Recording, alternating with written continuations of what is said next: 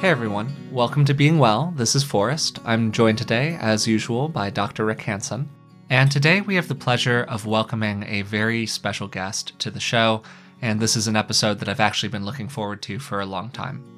There are many experiences that unite us all as people, but perhaps none more so than the reality of our own inevitable passing.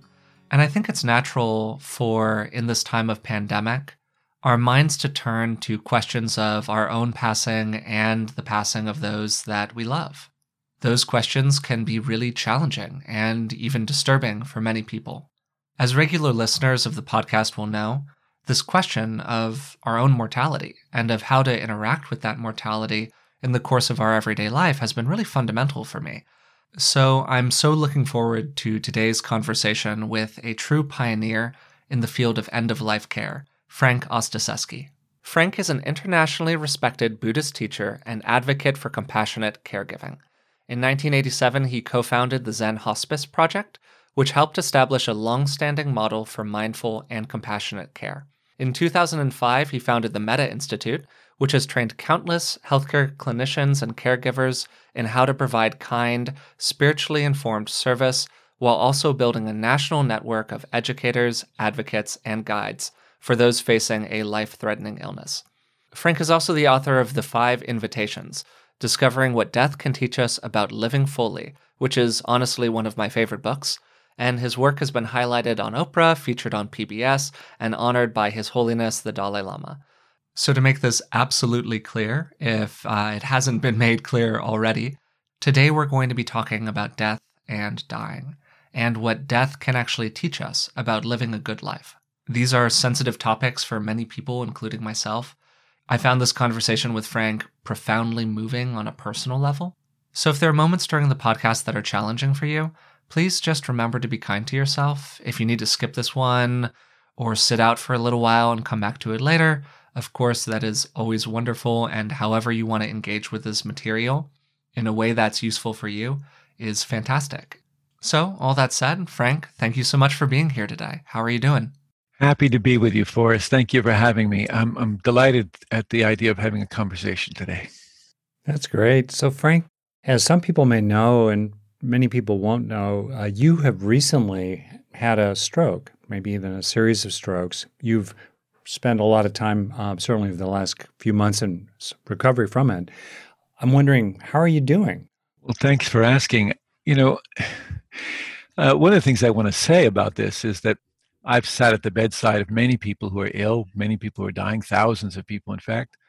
And I can tell you that the view from the other side of the sheets is really different. Huh. How so? Yeah, when you're the patient, it's a really different experience. One of the things, of course, that characterized the experience, Rick, was a sense of vulnerability. And mostly we think of vulnerability as weakness, something we have to protect ourselves against. But in my case, it felt like my greatest strength, actually. I think of it as the quality, the human quality, which is the most human quality, actually. It's what allows the beauty and horror of the world to impress itself on our souls. How is that a strength? Some might argue that that exposes us to being overwhelmed by things and weakens us. So how would you say vulnerability is a strength? I'll give you an example. When I was coming home from the hospital after my strokes, the home health agency people came, check out my house, make sure it was safe and I wouldn't fall, etc. They were quite concerned about me falling down the stairs. I'm half blind from my stroke, so I don't see very well. So one morning, the next morning after they left, I was standing at the top of my stairs ready to negotiate the stairs for the first time, and I felt quite vulnerable. But in this vulnerability, a kind of awareness opened. I recognized an image of my son at the bottom of the stairs. Now, I love my son beyond words, as I know you do, Forrest, and I thought to myself, if I fall, I will really harm him. And so right then I made a vow to really be careful in navigating those stairs. And so it was vulnerability which introduced me to love, and love became a tremendous support, more stable for me than the handrail as I was going down the stairs. So that's a way in which vulnerability introduced me to a kind of strength and support. it also opens me to compassion for myself and other beings. One of the practices I do right now, Rick, is at night before I go to sleep, I'm often in pain or scared because of my strokes. And I lie in bed and I try and reflect on people who are suffering in different parts of the world who might be alone. And I'm not very good at self-compassion, actually. I'm really bad at it. You'd think I'd be better after all these years, but there's something about evoking that suffering, which gives rise to my innate compassion for others, that then, of course, spills over onto me. So at night, that's my practice. I go to bed doing that. In the morning, I wake and I put my hand on my chest very gently. There's something about that physical contact which helps. Yeah. And I say, okay, love, what would you have me do today? And this isn't just California woo-woo. You're from the East Coast of America, and I know you as a quite Yes. flinty fellow when you need to be. So you have the backbone that enables the kind of soft, airy-fairy stuff. Well, anyway, I do that. I ask, what would love have me do today? And it starts to orient me. It's a kind of guidance that helps me to determine, set priorities, get clear about how I'm going to proceed through the day. So vulnerability is all these things. It's not just, it's by no means weakness. It's the capacity to feel fully, in a way, to allow everything to inform my life. This is a pretty intimate question, maybe, but I wonder, do you mind saying what you are afraid of at night? Well, no, I don't mind at all. One thing that I've noticed, Rick, and I'm sure you have in your practice, is that fear can attach itself to almost any object. And then there's fear itself. So because of my strokes, I don't have any strong, big physical disabilities, but I have a lot of kind of internal rewiring. And I get these neurological firestorms, I call them, where it's as if my whole body has electricity shooting through it, or adrenaline shooting through it, or something along those lines. It's neither of those two things, but it has that feeling about it. And it's quite overwhelming, actually.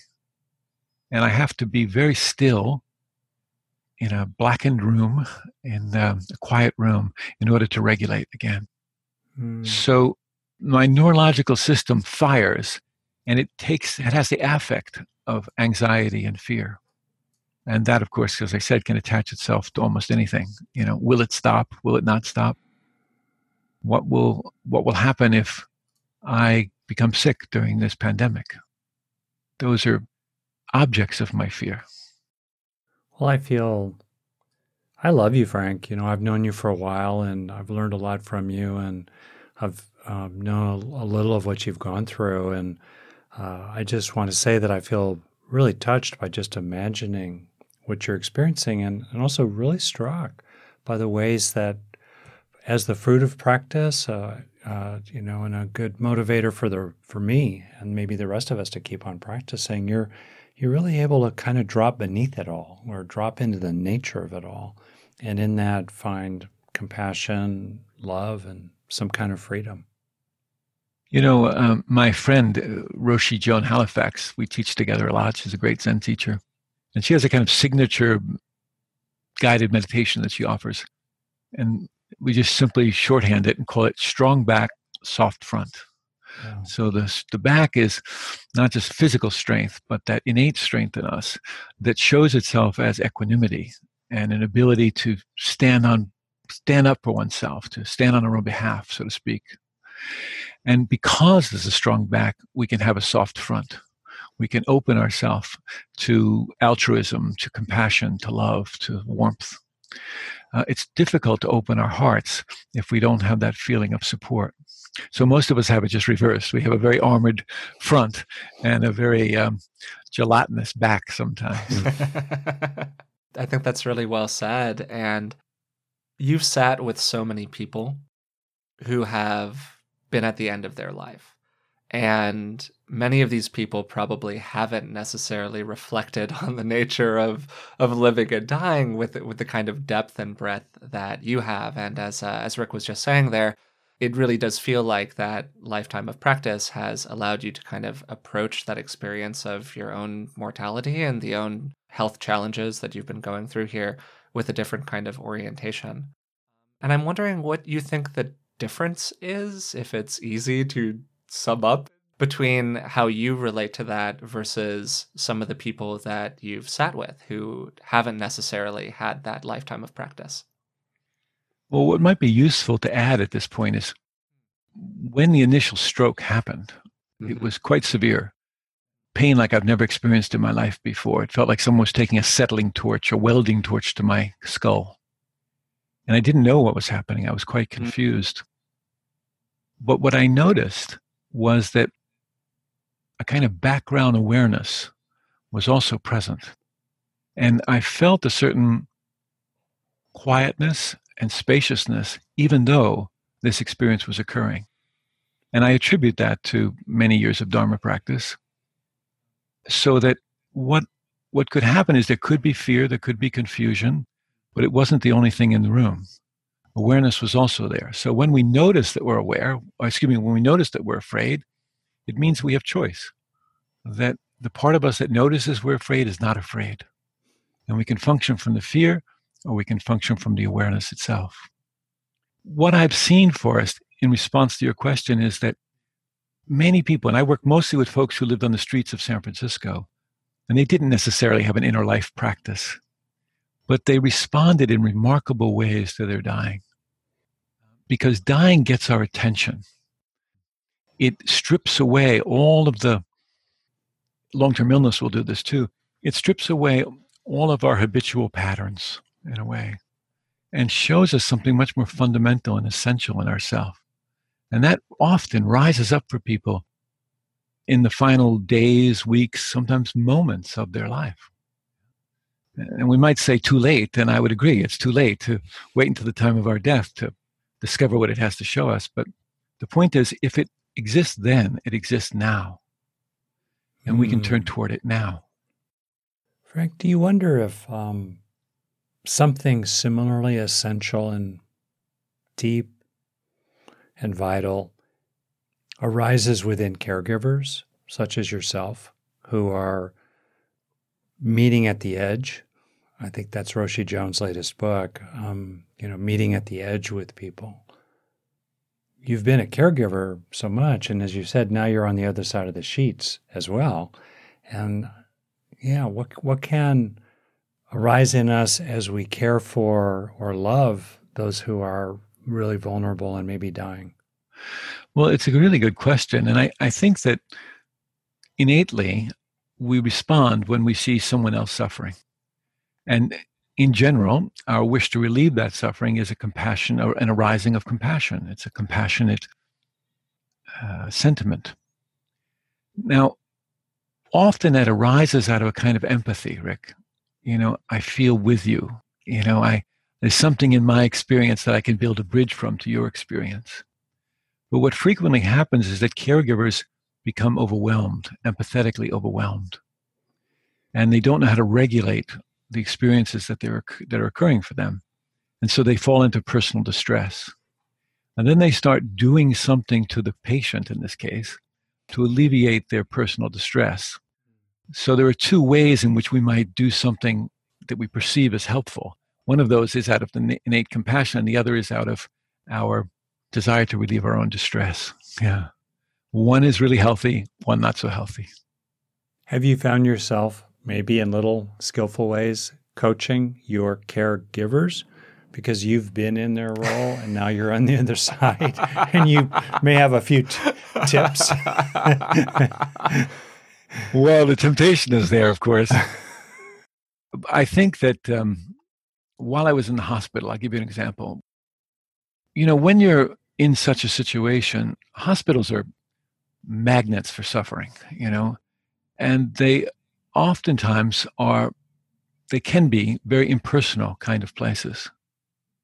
And so what I found was when I was able to be personal with my caregivers, when I would share a joke with them, when I would share something about my life or introduce them to my daughter or son who was there staying with me, this helped enormously to humanize the experience.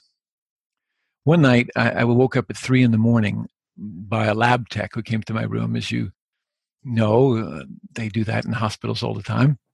And she came in and she said, "I'm so sorry to wake you." And I said, "It's okay. I understand you have to do your job. But before you take my blood, you have to tell me something that you love."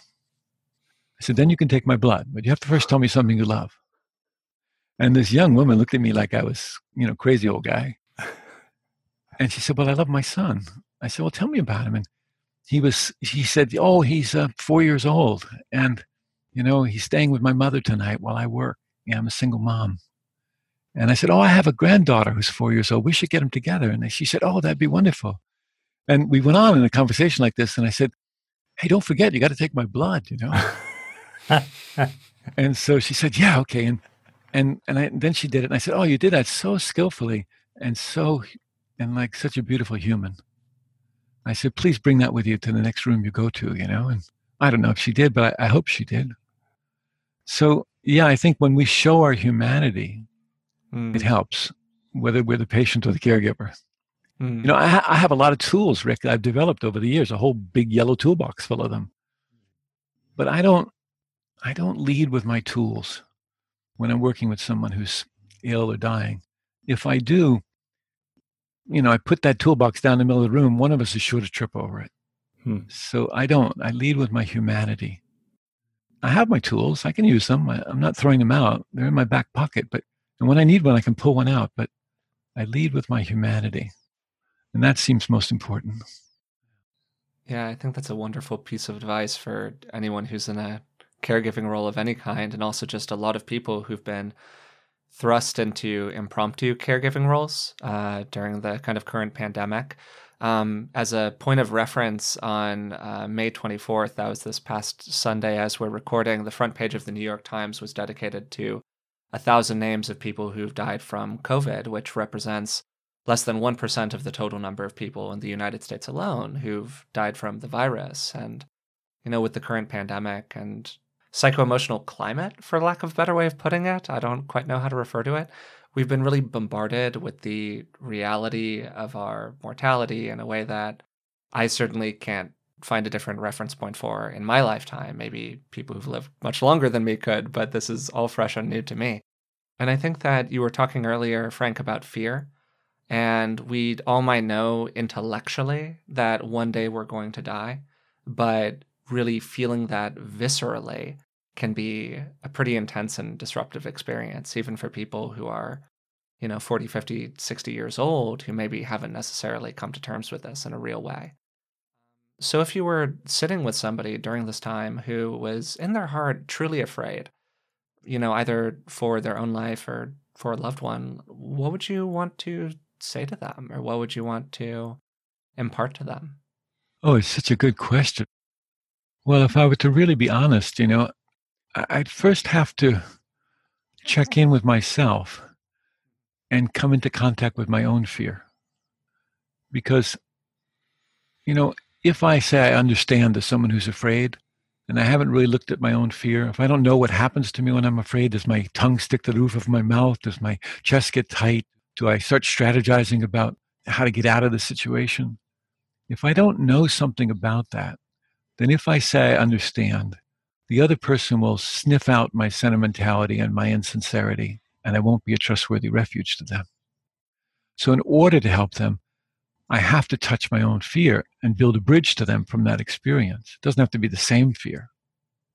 And then what I often do is I feel like it's a mutual exploration together. I think people want to be free. And I think they want to actually face the truth of death, but they're scared. And they need someone with them who's not so scared. So one thing that comes from looking at your fear regularly is a kind of fearlessness. And by this, I don't mean that we don't have fear. I mean that we're not afraid to be in the room with fear. So if I were sitting with such a person, that's how I might begin. Yeah. And, it usually doesn't start with fear of death. It starts with fear of something else, we kind of build up to that fear of death. We have to find in ourselves, when there's fear, something that's larger than the fear. And we've been speaking here about awareness, but I want to include in that the quality of loving awareness. It's not enough just to be open and spacious. We need that awareness to be infused with love, because love is the only thing that can welcome the unlovable, the things that appear unlovable. And for me, this is essential. Love is not a gated community.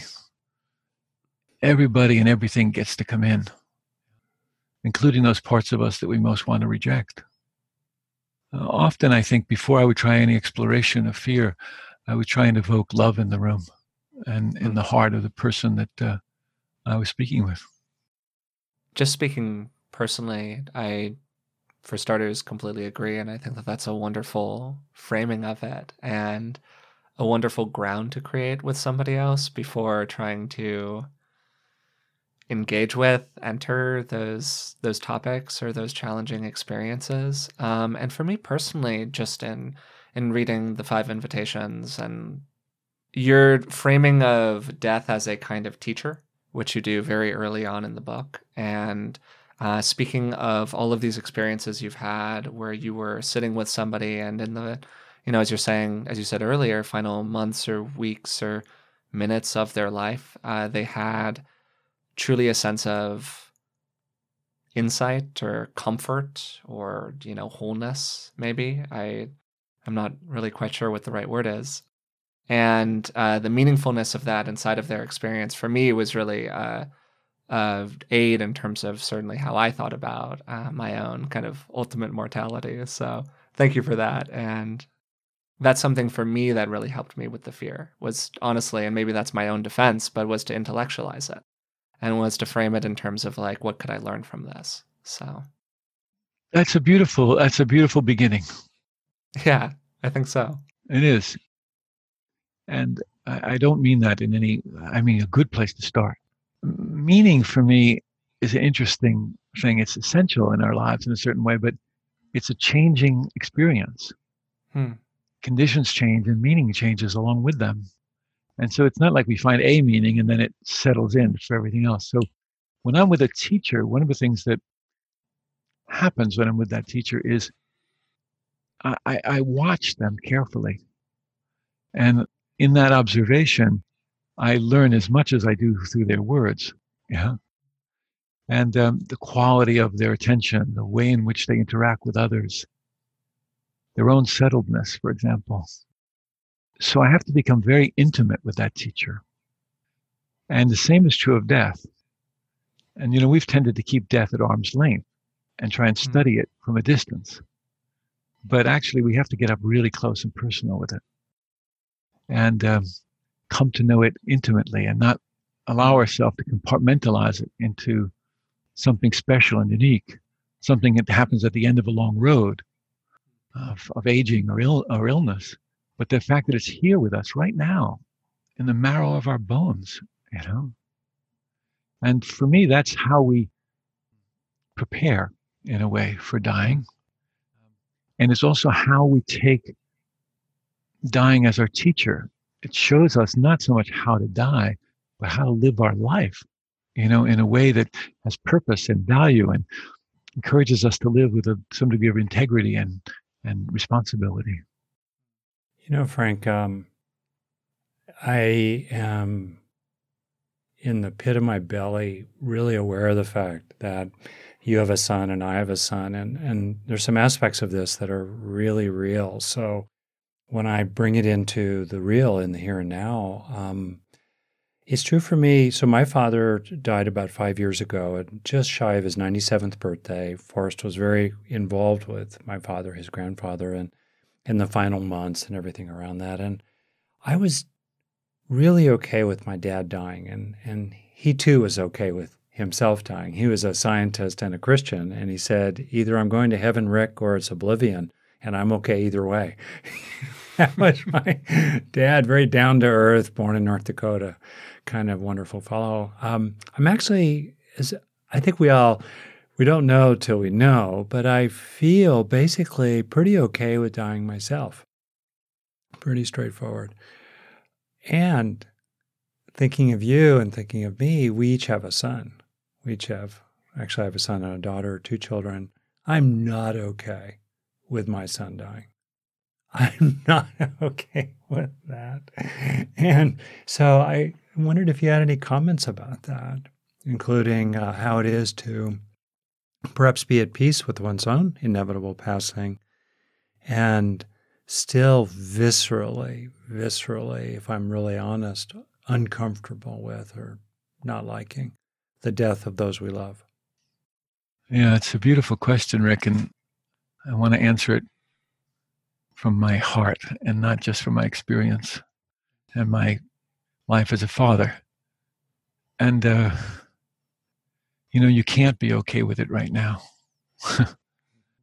For one, it's not happening exactly right now. And so the mind alone won't be enough to allow you to embrace the profundity of that experience. But I believe that in the dying process, there are elements which are conducive, helpful to our coming to terms with this experience. And that happens certainly when there's long-term illness, but it can happen even through sudden illness. Yeah, that the process itself has a way of, in long-term illness, it's a stripping away process. All of the ways I've identified myself, all the roles I've carried, all of those are stripped away or gracefully given up. And now who am I? That's what happens for us in our own dying. And when it comes to being with someone we love who dies, in a way, a similar sort of thing happens. Rick, the things that the 2 questions on most people's minds that I've worked with as they've died are not about their regrets or what they didn't get to do. There really are, the 2 questions are, am I loved and did I love well? Now, if those are the 2 most important questions then, aren't they the most important questions now? And that's how we prepare, I think, is by living into those questions so fully, so completely in your relationship with your children that there's no part left out, I'm suspicious of people who tell me that they're fully accepting of their dying, actually. I think we're fully accepting of it from the position we're in now. Mm-hmm. But again, conditions change, and we might encounter things that we find very difficult to accept. For me, sorry, this is a long-winded answer, but I like the word allowing a lot. It takes us beyond accepting and rejecting altogether. It's a gentler quality to it. It takes us beyond hope and fear. We allow something to occur. And then then it's free to unfold and show itself to us and teach us in the way that Forrest and I were talking about a moment ago. I think there are things in our life that are impossible. And I think it's impossible to, in advance, accept the death of our children. And I think that we have to trust that all of our practice, all of our life experience will guide us, that our clear minds will help us discern. But really, it's our hearts that will tell us what's true. And you have a really good heart, Rick, and I have confidence that it will be a reliable guide. Thank you very much. I mean, that's really touching. And you have this beautiful quotation that Forrest pulled out of your book that I'd like to share and seems so relevant here. You talk about a mature hope contrasted with an egoic hope. And I'm I'm practicing in real time myself with this when I reflect on how I feel about my children passing away. Anyway, you write, when we release our clinging to what used to be and our craving for what we think should be, we are free to embrace the truth of what is in this moment. Our usual notions of hope, our conventional view of hope is, very wedded to outcome. It's like a child's wish. I hope I get for Christmas, A mature hope is something different than that. It has its basis in trust in our own innate resourcefulness to meet whatever arises. It's that. But it's this combination of having a clear intention, like to turn our attention in one direction, and also embrace uncertainty at the same time, to let go completely. Hope is very tied to uncertainty. My friend David Steindl-Rast, a wonderful Benedictine monk, he talks about hope as openness to surprise, actually. And I think this is a good quality, to cultivate in our lives. When I'm with my granddaughter, we play peekaboo, and I can do it 10,000 times for her, and every time she's surprised. And there's a great sense of curiosity in that, and a discovery in that, which I really love. A willingness to continually discover. Like earlier, we were talking about my strokes, and the doctors keep reminding me of recovery. And you and I have talked a lot about neuroplasticity and its capacity to redevelop pathways in the brain. But I've personally been less interested in recovery. The thing I've been saying to my doctors is, I'm really more interested in discovery.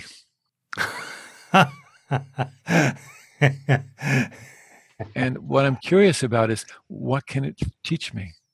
Now, along the way, my brain functions may return or they may not. But I think if I follow this path with integrity and love, I will be amazed at what I discover along the way. And I think that's become my orientation in life, with everything that I meet in life. And that can't be done as an act of will. That can only be done as an act of love. And allowing, that word you used earlier, and to be able to be capable of discovery. Yeah. Well, what do you make of this, Forrest? So you're a young guy, you're invulnerable, you're going to live forever. Well, I don't think I'm going to live forever, but, maybe just the next 200 years or so.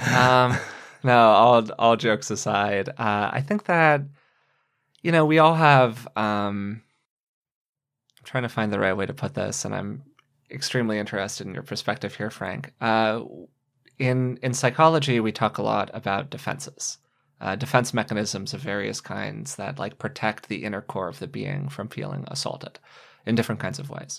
And I thought it was really interesting when we were just a second ago when we were talking about thinking or framing death as a teacher versus intellectualizing it versus experiencing it. And I think that there's a real truth somewhere in that soup where for me, as I would just kind of said openly, one of my personal defenses is absolutely intellectualizing. Like, how can I take this object and kind of put it in a box outside of myself? And if I just think hard enough about it enough, it'll all work out okay. And that's, my orientation, my structure as a human. And, I think that, as Frank kind of alluded to, it's saying, hey, that's a good start. That's a good first step. I think that's really true. And I think that part of the first step for all of us is recognizing what some of those defenses are and recognizing the places where there is a space that we are using to protect us. And I think that what's so imbued in the message of love that you're delivering here, Frank, is allowing that space to become smaller and smaller and smaller until you are no longer afraid of the thing that kind of rests on the other side of it. And I think that framing of the whole thing through that message is what, for me, has been really powerful and helped me increasingly attempt to come to a place of acceptance around my own mortality, which, to be obvious about, I am obviously still working on, and kind of very early on that path of. But just the act of thinking about it, I think, is itself, a good thing. There are a lot of people who don't encounter the reality of their own passing until they're on the doorstep of it. And I have to imagine that that's a pretty challenging experience for many people. Yeah, I think it is. But I just want to kind of applaud the way in which you're going at this, Forrest. It's beautiful to listen to you. And And you have a clear and discerning mind, and Well, I appreciate nice to that. be around that. And, you know, fundamentally, I think we are transparent beings. Hmm. And so if that's our default, then we can clearly see what's obscuring that transparency. And that's the opportunity that you introduced us to, which is I want to look and see what my defenses are. I want to see what obscures that transparency. And so the obstacles, if you will, become the path. They become the gateway to that transparency again, because once we perceive or clearly see the obstacles, we don't get rid of them so much as they dissolve. And then the transparency, the innate transparency is there for all of us. So it's beautiful the way I'm like you. I want to look at the obstacles. I want to look at what are the structures, psychological structures, et cetera, that I have in my life to prevent me from seeing clearly. Mm-hmm. And I have to do the same, not just with my mind, but with my heart. So I need an emotional heart. I need access to my emotional heart. I need to know the whole spectrum of feelings and to know exactly how they express themselves in the body, heart, and mind. And that gives me access to what I might call an essential heart or a spiritual heart. We'll call it that if you like, just an essential heart, which is not as thrown around by the emotional reactivity and the emotional conflicts that we experience in our very human emotional hearts. Yeah. But you don't just jump to that essential heart. The gateway to it is through the doorway of the emotional heart. Realized beings still have emotions. They're just not as slapped around by them as I am. I wonder if I could bring up a particular emotion that was very present in a lot of ways during my father's last months, and that's the feeling of anger. And I want to relate that as well to what you said earlier, Frank, about love and the importance of love, and also related to what Forrest brought up earlier about this time of COVID-19. I've read a lot of novels, and I think about the Marquez novel, Love in the Time of Cholera, that also being a kind of plague there in South America in the 1920s, I think. And I think these days, love and anger in the time of Corona. And so with my dad, I had to grapple with many things that I felt frustrated and angry by in terms of his care. And then I had other people in the larger system who could almost not stand still. They were so angry, including with me. So all that swirling around, and I just wonder what you've observed about anger, the anger of people who are passing away. They're angry about this or that, protesting, the Kubler-Ross stages, the anger of people around them, how people practice with anger. Got any tips here? Or depths? That'll be a new book title, Tips and Depths. I don't know, but anyway. It is interesting how we take certain very human emotions like anger, and we relegate them to categories such as negativity. We do that particularly with hatred, anger, and hatred. They're just not allowed. Poisons, afflictions, greed and hatred. Hatred's a poison. Yeah. And in fact, those experiences, when known, change. Or another way to think about them is they transform. So anger is essential. Righteous anger is useful. Now, if we get stuck in the reverberating chamber of that anger, then it's not so helpful. Then we just get swept away by it. Right now, there's a lot of divisiveness in our culture, whether it's around politics or wearing masks or believing experts. There's tremendous amount of divisiveness. And it gives way to an awful lot of judgment and anger. And it's painful to see. It's really painful for me to see. And I see it on both sides. My liberal friends keep asking me what we should do about those crazy, uneducated, ignorant people. Yeah. And of course, that's loaded with judgment and ignorance to take such a stance. often with anger, people are always trying to find what's the thing under the anger. And I'm not so supportive of that. I think the anger itself has value. Hmm. And we ought to examine it and see what it has to show us. And one of the things that I find in anger, in myself, is strength. I find enormous strength in anger. It gets dissipated by my angry expressions. But the strength itself is really needed. Strength itself is needed to break old habits. The strength itself is needed to meet what seems impossible right now, to stay a steady course, for example, to have steadfastness. All of that is often entangled in the anger. And the only way we can get to it is to know the anger itself. I mean, an example would be the way in which we can be self-critical and judgmental of ourselves. When I work with students, I have them scream at me. I imagine that, I have them imagine I'm there, that I'm their critic. Hmm. And so I say something quite usually softly to them. It's an expression they've given me, and I simply repeat it to them, and I ask them to defend against that critic. And I give them various strategies for doing it. But one of them is to get mad. And when they get mad, as soon as I see them rising up and screaming and cursing at me, and I say, "What's that?" And I stop it for a second, and I say, "Feel your spine." And then they feel this kind of coursing energy going through their spine. I said, you need that. That's useful. That's what allow you to defend yourself against your critic. And so I think the same is true in the world at large, that we ought to look and see what's the valuable qualities in the anger that we may be displacing or simply not in contact with. Now, having said all that and said about the value, I know a woman, Rebecca Solnit, you might know her writing, wonderful writer.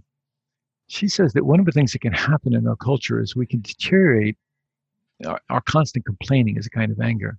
And we can deteriorate that into what she calls recreational bitterness. Hmm. And that's a lot of the ways that we walk around in the world, this recreational bitterness, whether it's on social media or, complaining about this politician or that, or our neighbors for that matter. And we just stay again in that reverberating chamber, and we're wedded to it. We're stuck in it. Yeah. So I want to know the anger. I want to know it intimately. I want to know all its expressions and how it shows up, how it manifests in my body, what happens in my mind. I want to know it intimately so that it doesn't have me by the throat. And I can find what's useful in it and discard the rest. Let's take this one step deeper. I think of hatred. And, in the circles that I teach in, Buddhist circles, hatred is considered, just an awful poison. Hmm. And I was sitting one time and I began to reflect on someone who had done me wrong, really scapegoated me. And I began to hit one hand on the other like a chopping experience, and I said, "That son of a gun," and I said worse things. And I just had this feeling of this almost castrating energy, like I wanted to cut this person out of my life. I wanted to destroy them.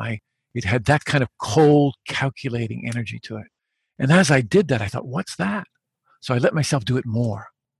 And as I did it more, I realized it felt very powerful. Mm. It felt really powerful, that cold, cutting energy. And then I realized, then an image came to mind of a Buddhist bodhisattva. Manjushri is this name of this bodhisattva, Buddhist sage or saint. And Manjushri carries a sword. And it's the sword of discriminating wisdom. And that sword is used in the same way to cut through delusion. And that then is the real gateway to wisdom, to being able to cut through delusion. And so as I was doing this cutting energy with my hands, I thought, oh, that's not true power. True power is wisdom. And when I'm cut off from wisdom, I substitute something like a cheap, knockoff. It's like a knockoff handbag, Hatred is a knockoff for true wisdom. And so I want to know intimately. every aspect of a thing so it can show itself fully to me, not just its conventional view. Were you always courageous when you were a kid? Oh, boy, no. I was scared most of the time. Because what you're talking about is deep, deep courage. Yes, I think it is. And it wasn't what I knew as a child. I had to learn it. I didn't know much about my emotional life as a child, and I had to learn it. And I learned it by watching others and developing a capacity for empathy that I could feel with them. And that enabled me to know more about my emotional life. I'm so glad you brought up this word courage, Rick. It's what's needed right now, And mostly we think of courage as that kind of warrior courage, the courage of the soldier or the first responder who, overcomes their fear and comes to the rescue in some way. And we need that kind of warrior courage. It's powerful, but it's easily manipulated. It's got a shadow side to it, right? It can be co-opted and coerced. I know a lot of healthcare professionals who have the same kind of training to overcome their experience rather than to become familiar with it.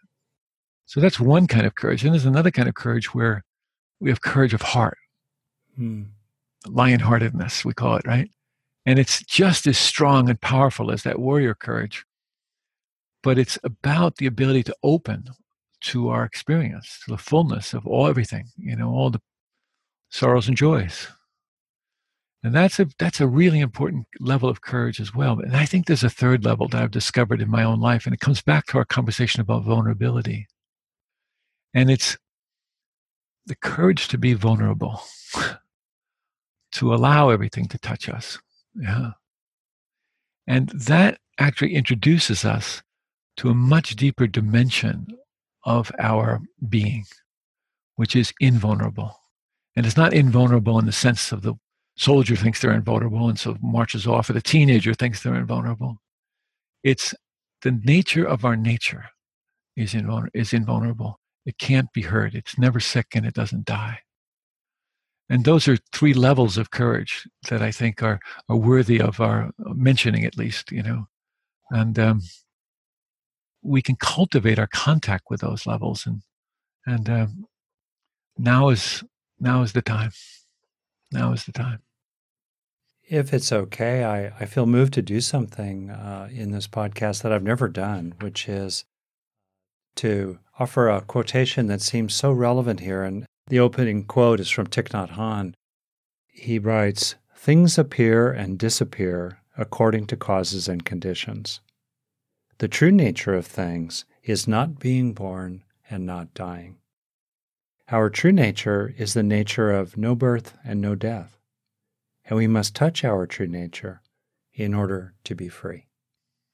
Yeah, it's beautiful, Rick. That's such a good reminder. It sort of shows us that in the foreground of our experience, everything is coming and going. It's always coming together and falling apart.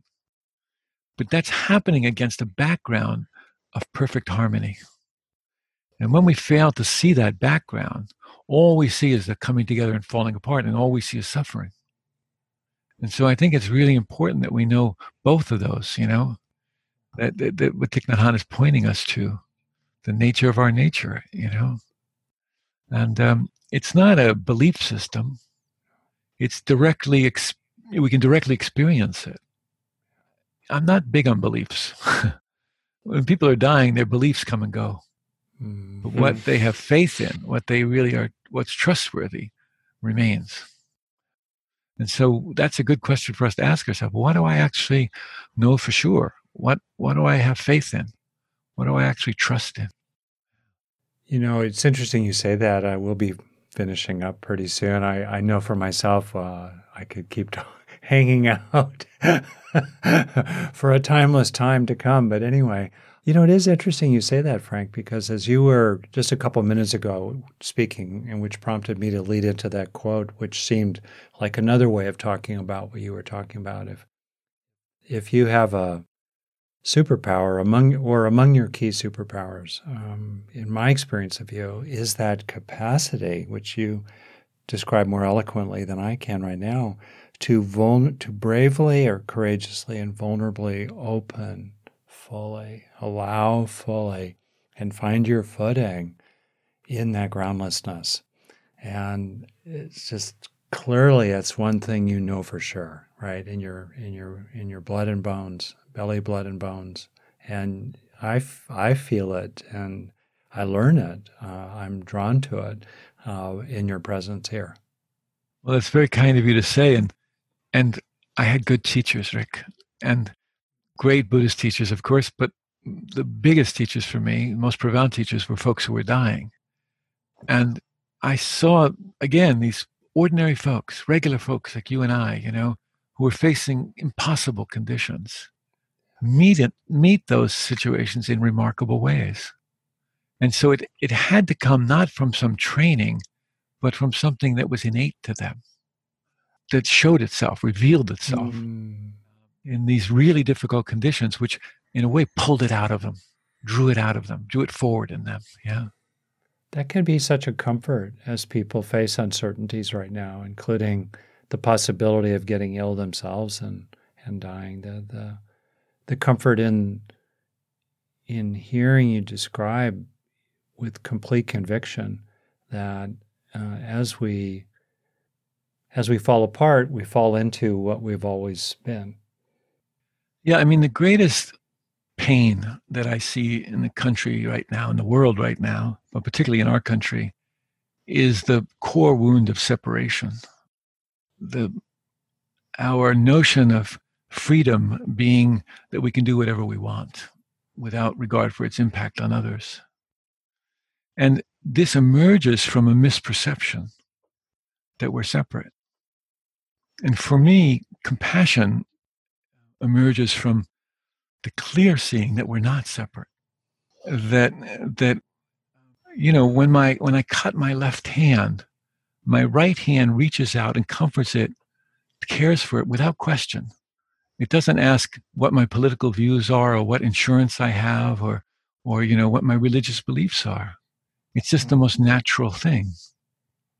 And so when we recognize our interdependence with one another, when we recognize that we can be unique and individual without being separate, then we care for each other. And caring for each other is the most natural thing. It doesn't require any heroics. I'm a little suspicious of heroics, to be honest. And right now in our country, there's a lot of talk of heroes. And I so admire and am so grateful for the kind of work that's being done, particularly by colleagues in healthcare, docs and nurses, most especially in first responders. But I find that heroes get us in trouble sometimes. Trying to act heroically gets us in trouble. And my experience of true service, and I think it's the culture misses this, is that it's very ordinary. It's very simple and unspecial, not special. No one's special to be, no place special to go, nothing special to do. And so it's just a recognition of our deep unity with one another, that we are of the same cloth. And so we reach out into darkness and help each other, not because we're good guys or because we've got a white horse that we're riding in to save the day with, but because it's natural to us. It's innate to us. Dying is the hardest work we'll ever do, and I'm not romantic about dying. It's hard. And it doesn't always turn out well, It doesn't have a red ribbon on the box. And yet, when we think about what's happening right now, I'm very grateful to healthcare clinicians, but most of the care that happens in this country happens with ordinary people. Absolutely. At home or caring for those who are around the edges, like a child, say. Exactly. Who's losing a grandparent. Exactly. And, where did they get the training to do that? They didn't go through a course. They didn't have years of study. They fortunately don't have any college loans they have to pay back for that. They learned it, by finding something in themselves that was their best teacher, really. Or maybe they learned it from their grandmothers. Yeah, I don't know. My last question goes to a reflection I've had a lot lately about humanity altogether and what might help. And there are different levels of intervention. Different things can help in different ways. So I tend to focus on what can help inside people's hearts, inside their being, their minds. What could help there? And so if I've asked people this question, which is, if you could suggest that a critical mass of humans do something every day for 5 minutes, let's say 100 million, 1 billion people every day, what would that be for that 5 minutes that could potentially really help the world come to a softer landing maybe than the one it's heading toward? I go shopping with my daughter in consignment shops where she buys used clothing. And in those shops, while she's trying on something in the dressing room, I go on and look for something else, new blouse or a leather jacket or something cool.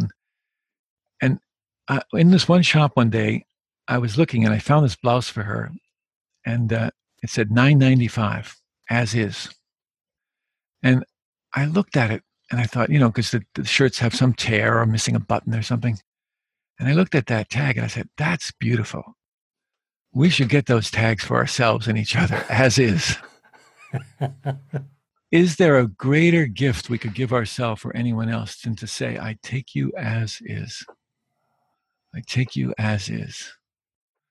And so if there's any practice that we could do, we could make that our practice. It was a vow to my wife when we got married. I bowed to her and I said, I take you as is. Yeah. With all of your foibles and beauty and confusion. I mean, Frank, thank you so much for taking the time to do this today. This was a absolutely wonderful conversation. And, speaking personally again, I was, truly touched by it. So thank you for doing this. Thank you, Forrest, for inviting me. I hope it's of some small service to the listeners. I'm sure it'll be of a great deal of service to a great number of people. Personally, really, on behalf of people listening and very much on my own behalf, thank you very much. Yeah, you're welcome. Thank you for everything you do and for allowing me to be part of that. I'm really grateful. So today we had the true pleasure of speaking with Frank Ostaseski. Frank is the founder of the Metta Institute and the Zen Hospice Project in San Francisco. His wonderful book, The 5 Invitations, is truly one of my absolute favorite books, bar none, and particularly inside of this territory. If you'd like to learn more about Frank or purchase the book, I've included links in the description of today's episode. Before we go, I wanted to give you a quick reminder about our new Patreon page. For the cost of just a couple cups of coffee a month, you can support the podcast and receive a bunch of wonderful bonuses in return.